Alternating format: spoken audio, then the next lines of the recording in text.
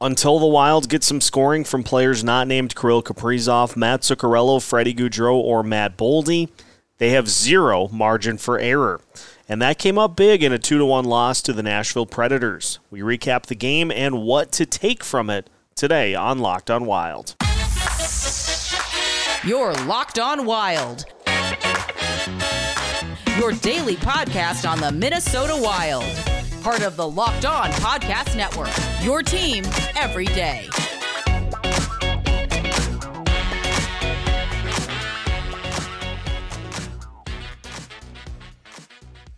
What's happening, everybody? Welcome to another episode of Locked on Wild, your daily Minnesota Wild podcast, part of the Locked On Sports Podcast Network, your team every day. Thanks for making Locked on Wild your first listen each and every day. Just as a reminder, Locked on Wild is free and available wherever you listen to your podcasts. On today's episode of Locked on Wild, we recap a frustrating 2-1 loss for the Minnesota Wild, a game in which they went 0 for 5 on the power play and struggled to score goals yet again here as this is becoming a concerning trend so far this season. My name is Seth Topol, your daily Minnesota Wild insider, and let's just put it out there point blank. The Wild have zero margin for error at this point in the season. When the secondary scoring has dried up, the special teams scoring, especially on the power play, has dried up as well. And this is a team that cannot generate goals. They have generated chances, but they have not been able to generate goals from anyone outside of the top line. And so you come into a game like tonight, another strong goalie performance from Marc-Andre Fleury, but with the way the offense is trending, you're asking your goalie to be perfect, you're asking your penalty kill to be perfect, and not only was the penalty kill not perfect, but the Wilds put themselves in numerous situations due to bad penalties. They were not able to take advantage of a 6-on-5 to end the game, as they did pretty much all of last season. And it just is continuing to be an issue for this team here at this point in the season. I think the number by Sarah McClelland was that in their last several games, the Wild have been outscored 10-8, and that has led to them just not being able to consistently score. Now, obviously, coming into this season, doing so without Kevin Fiala and without others, that was going to be an issue coming into the year. But over the last 6 games, the Wild have scored 8 goals and have given up 10 in regulation, and it just leads to an absolute razor-thin margin for error for this team. So let's look at it. You knew coming in that Kevin Fiala not being here was going to be a void that needed to be filled. Bill Guerin put it on the veterans of this team, Ryan Hartman, Joel Eriksson Ek, Marcus Foligno, amongst others, to do what they did last season, to replicate their production, show that it wasn't just a fluke, and that this team was just going to have to commit a little more defensively, to a little more of the goaltending, to a little more of the special teams. They were going to need to commit in other areas in order to be able to win games this year. You can't just simply outscore your problems. And that was evident the first 3 games of the year. The Wilds gave up 20 goals in the first 3 games of the season. The defense has been better. The goaltending has been very good over since the first 3 games of the season. The offense has dried up. And you look at what was expected of Marcus Foligno, Ryan Hartman, Joel Eriksson Ek, everybody on defense, from a scoring perspective, it's not there. And you look at even Kirill Kaprizov's numbers. His assists at this point are down because nobody else is able to score. the Wild's defensemen, who over the last several years have been noted amongst the NHL community for their ability to step in and to contribute offensively, have not so far this year. And so you are down to really 3 players that opposing teams have to be concerned about. Kirill Kaprizov, Matt Zuccarello, and Matt Boldy. Those 3 do not play on the same line. And so when Kirill Kaprizov, Freddie Gaudreau, and Matt Zuccarello are on the ice together, 2 skaters on Kirill Kaprizov at all times, and you roll with the other 3 being able to contend with Matt Zuccarello, Freddie Gaudreau, and the other 2 defensemen on the ice. And other teams have been winning that battle consistently on the young season. You don't have to do that with any other lines that the Wild are currently putting out there on the ice. And it's not to say that that they're not able to, generate looks. Wild were able to generate looks, albeit not super high quality. The Wild were able to generate looks in this game. They have had other games that they were able to generate looks as well. They just are not able to finish any of them, whether it be from the top of the zone, whether it be from either face-off circle, whether it be closer in.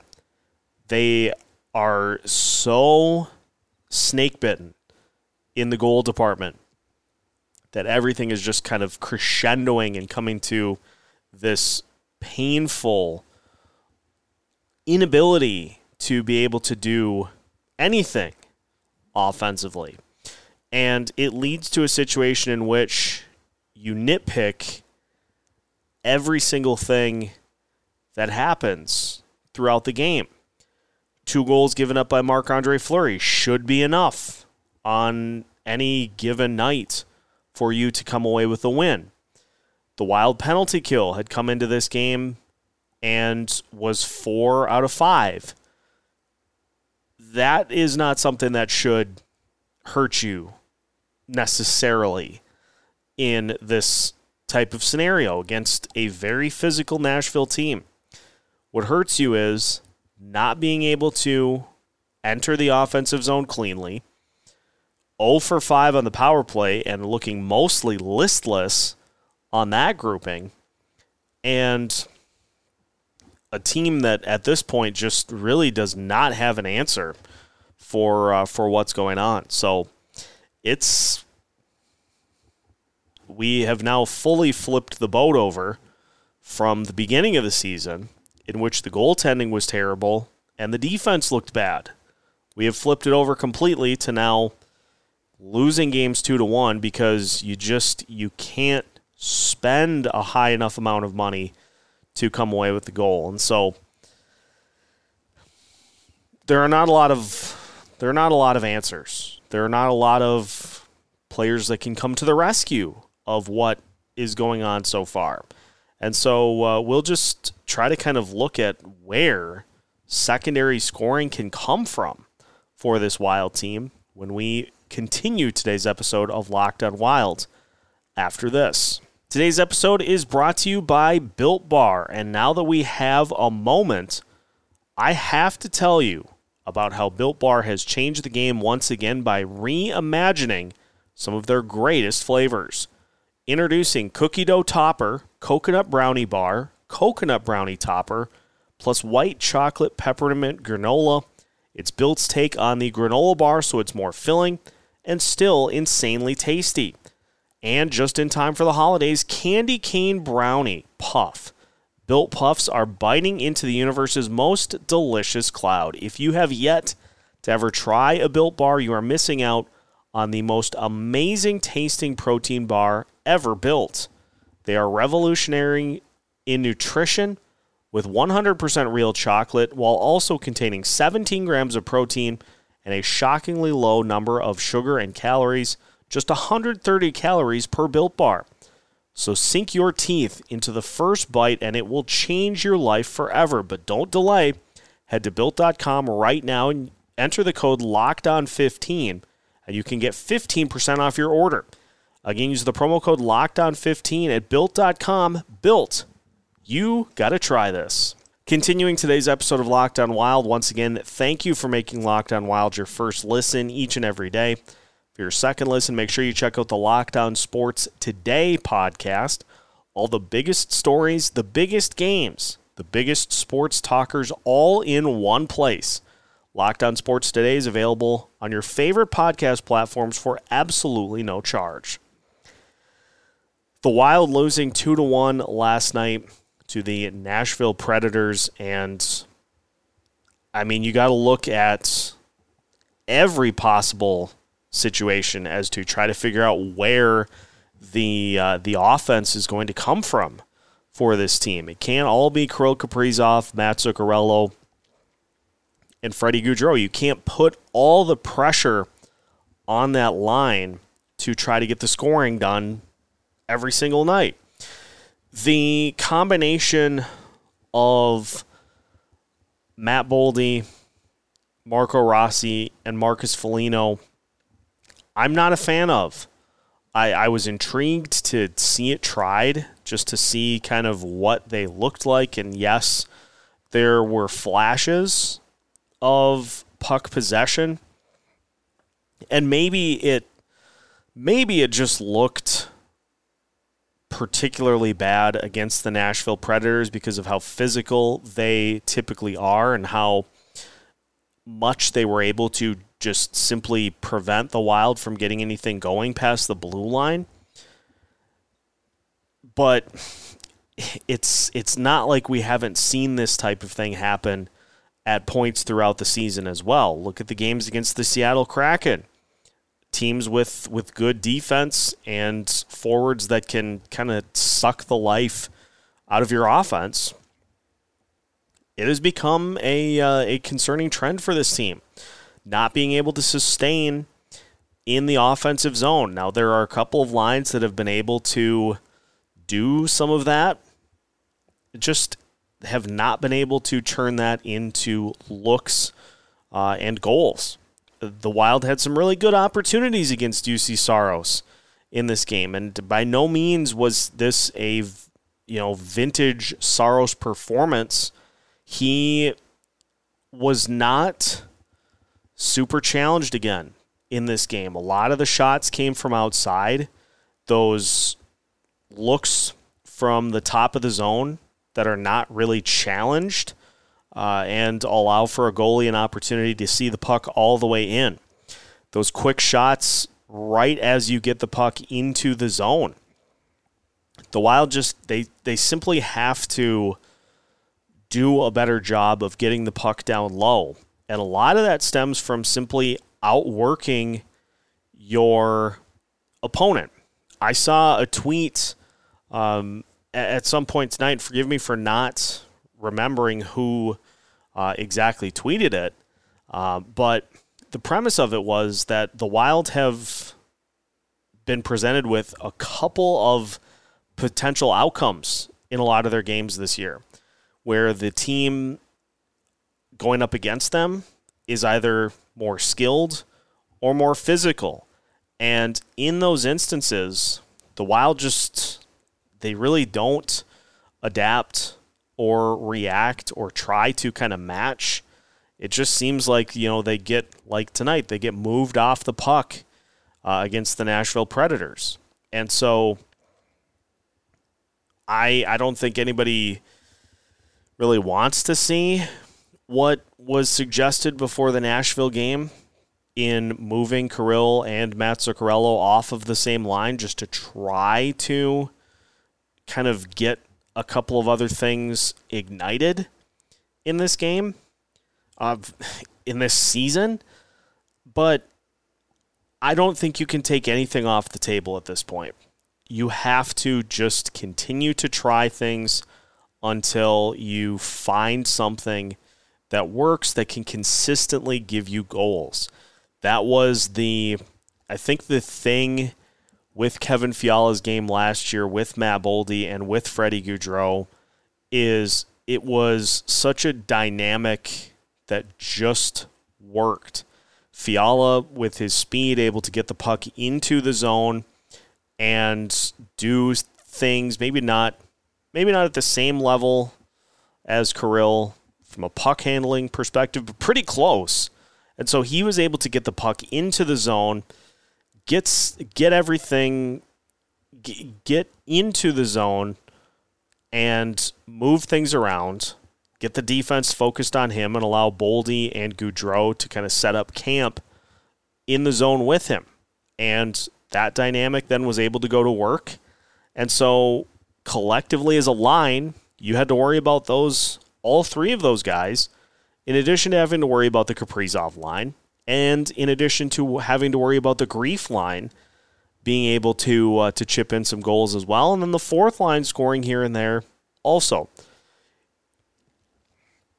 You got to find combos that work. And friend of the show, Brett Marshall, tweeting out some interesting statistics about a combo that is starting to really get it put together. And so these stats, courtesy of Brett, Mason Shaw and Connor Dewar paired together have been generating offensively, not necessarily scoring, but generating chances.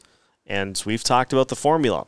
You generate chances by keeping the puck in the zone, which leads to more shots, which leads to more potential for rebounds, which leads to more potential for goals. In 11 games played and 74 minutes, 16 seconds of time on ice together at 5-on-5, Mason Shaw and Connor Dewar, a 2-0 goal advantage between them and the opponent, 96-58 in terms of Corsi events. So that is a 62% Corsi for percentage, which basically means Corsi events are things that happen when you possess the puck. And so to have a 62% Corsi for percentage means that 62% of the time when the puck's on the ice, it's being controlled by Mason Shaw / Connor Dewar. They have a 49-32 shot advantage, a 60.6% expected goals for. On average, when they're on the ice, per 60 minutes, they're scoring 4.15 goals for, compared to 2.69 goals against, and they have a 19-15 advantage in high danger chances. Now, what does this all mean? Those two, I think, play a style that works together. You know, you've got Dewar's speed, but not only does he have the speed, he does a lot of the same things that Mason Shaw does. He's not afraid to go battle for the puck. He is willing to dive in to keep a puck alive in the zone. Mason Shaw does the exact same thing. And so on that line combo, you have two players that are willing to do what is necessary to keep the puck alive and to keep opportunities from slipping away.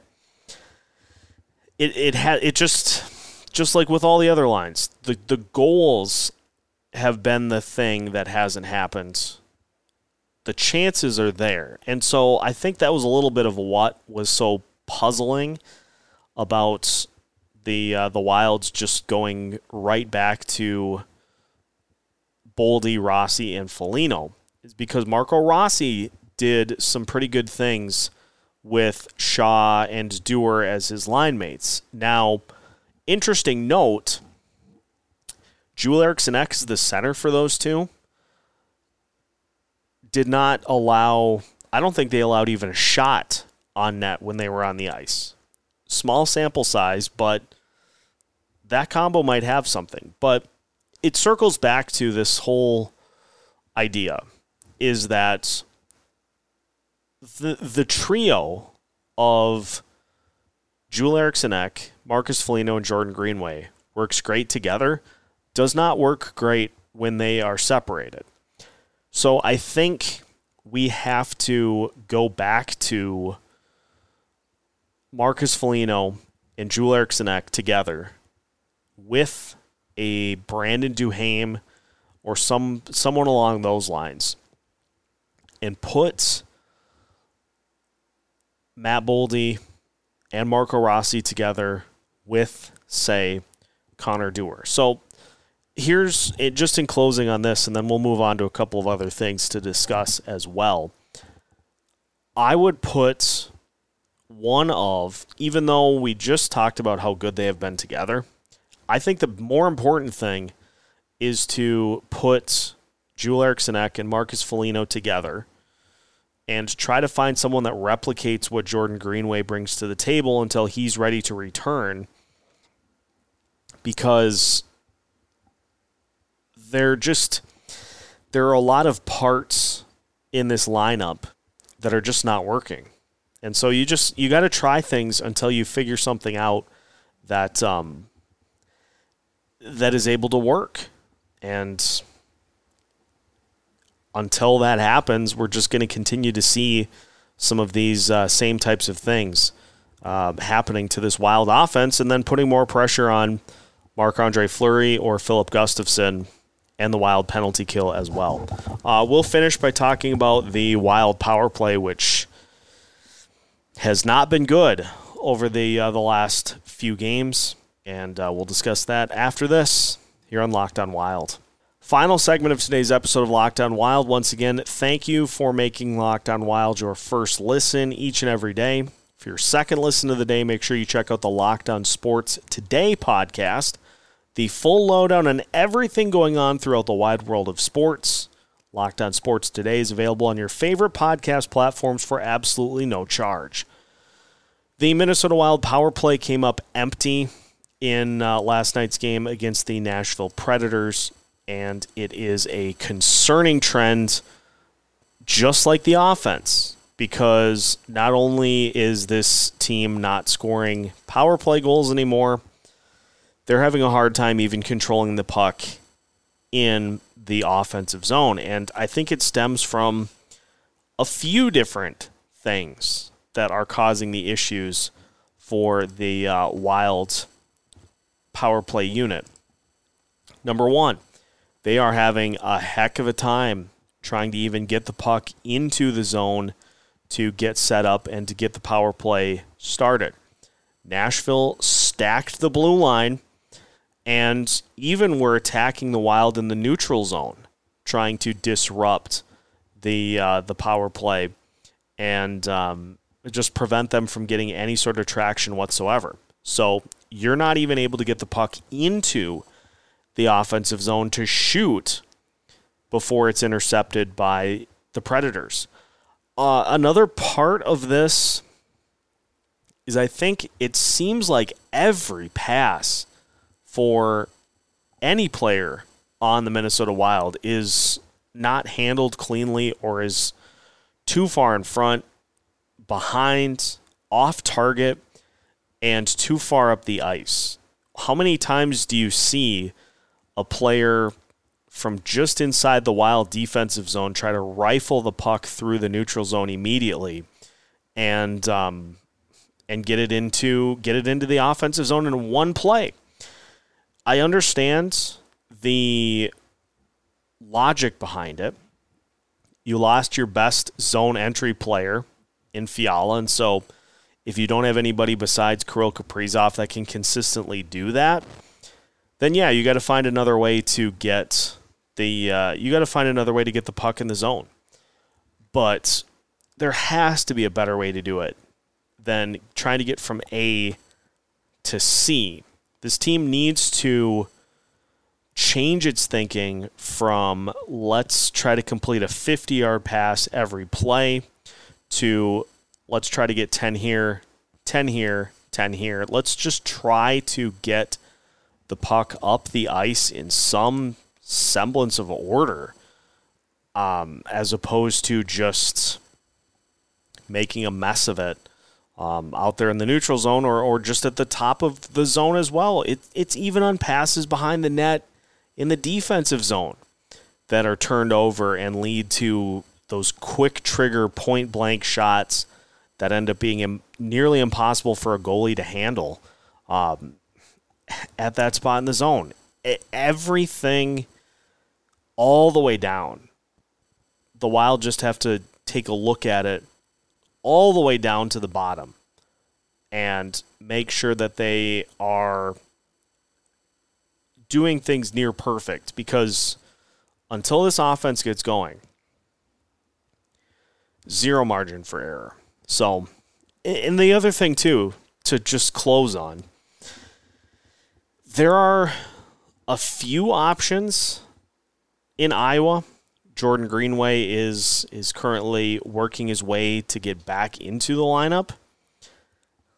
There are a couple of options in Iowa. There really is not anybody on this roster right now that is going to fix all this. And so it is on this team to be better. It's on this team to find a way to make it work. And I don't think we're at the point necessarily yet where we hit the panic button and say that, that there's no chance that this is a playoff team, but I don't know that it makes sense to try to pull in a player to inflate a playoff run if the roster that you currently have is just one that has too many flaws to overcome. This is a team that's dealing with huge cap implications for the decision to buy out Zach Parise and Ryan Suter.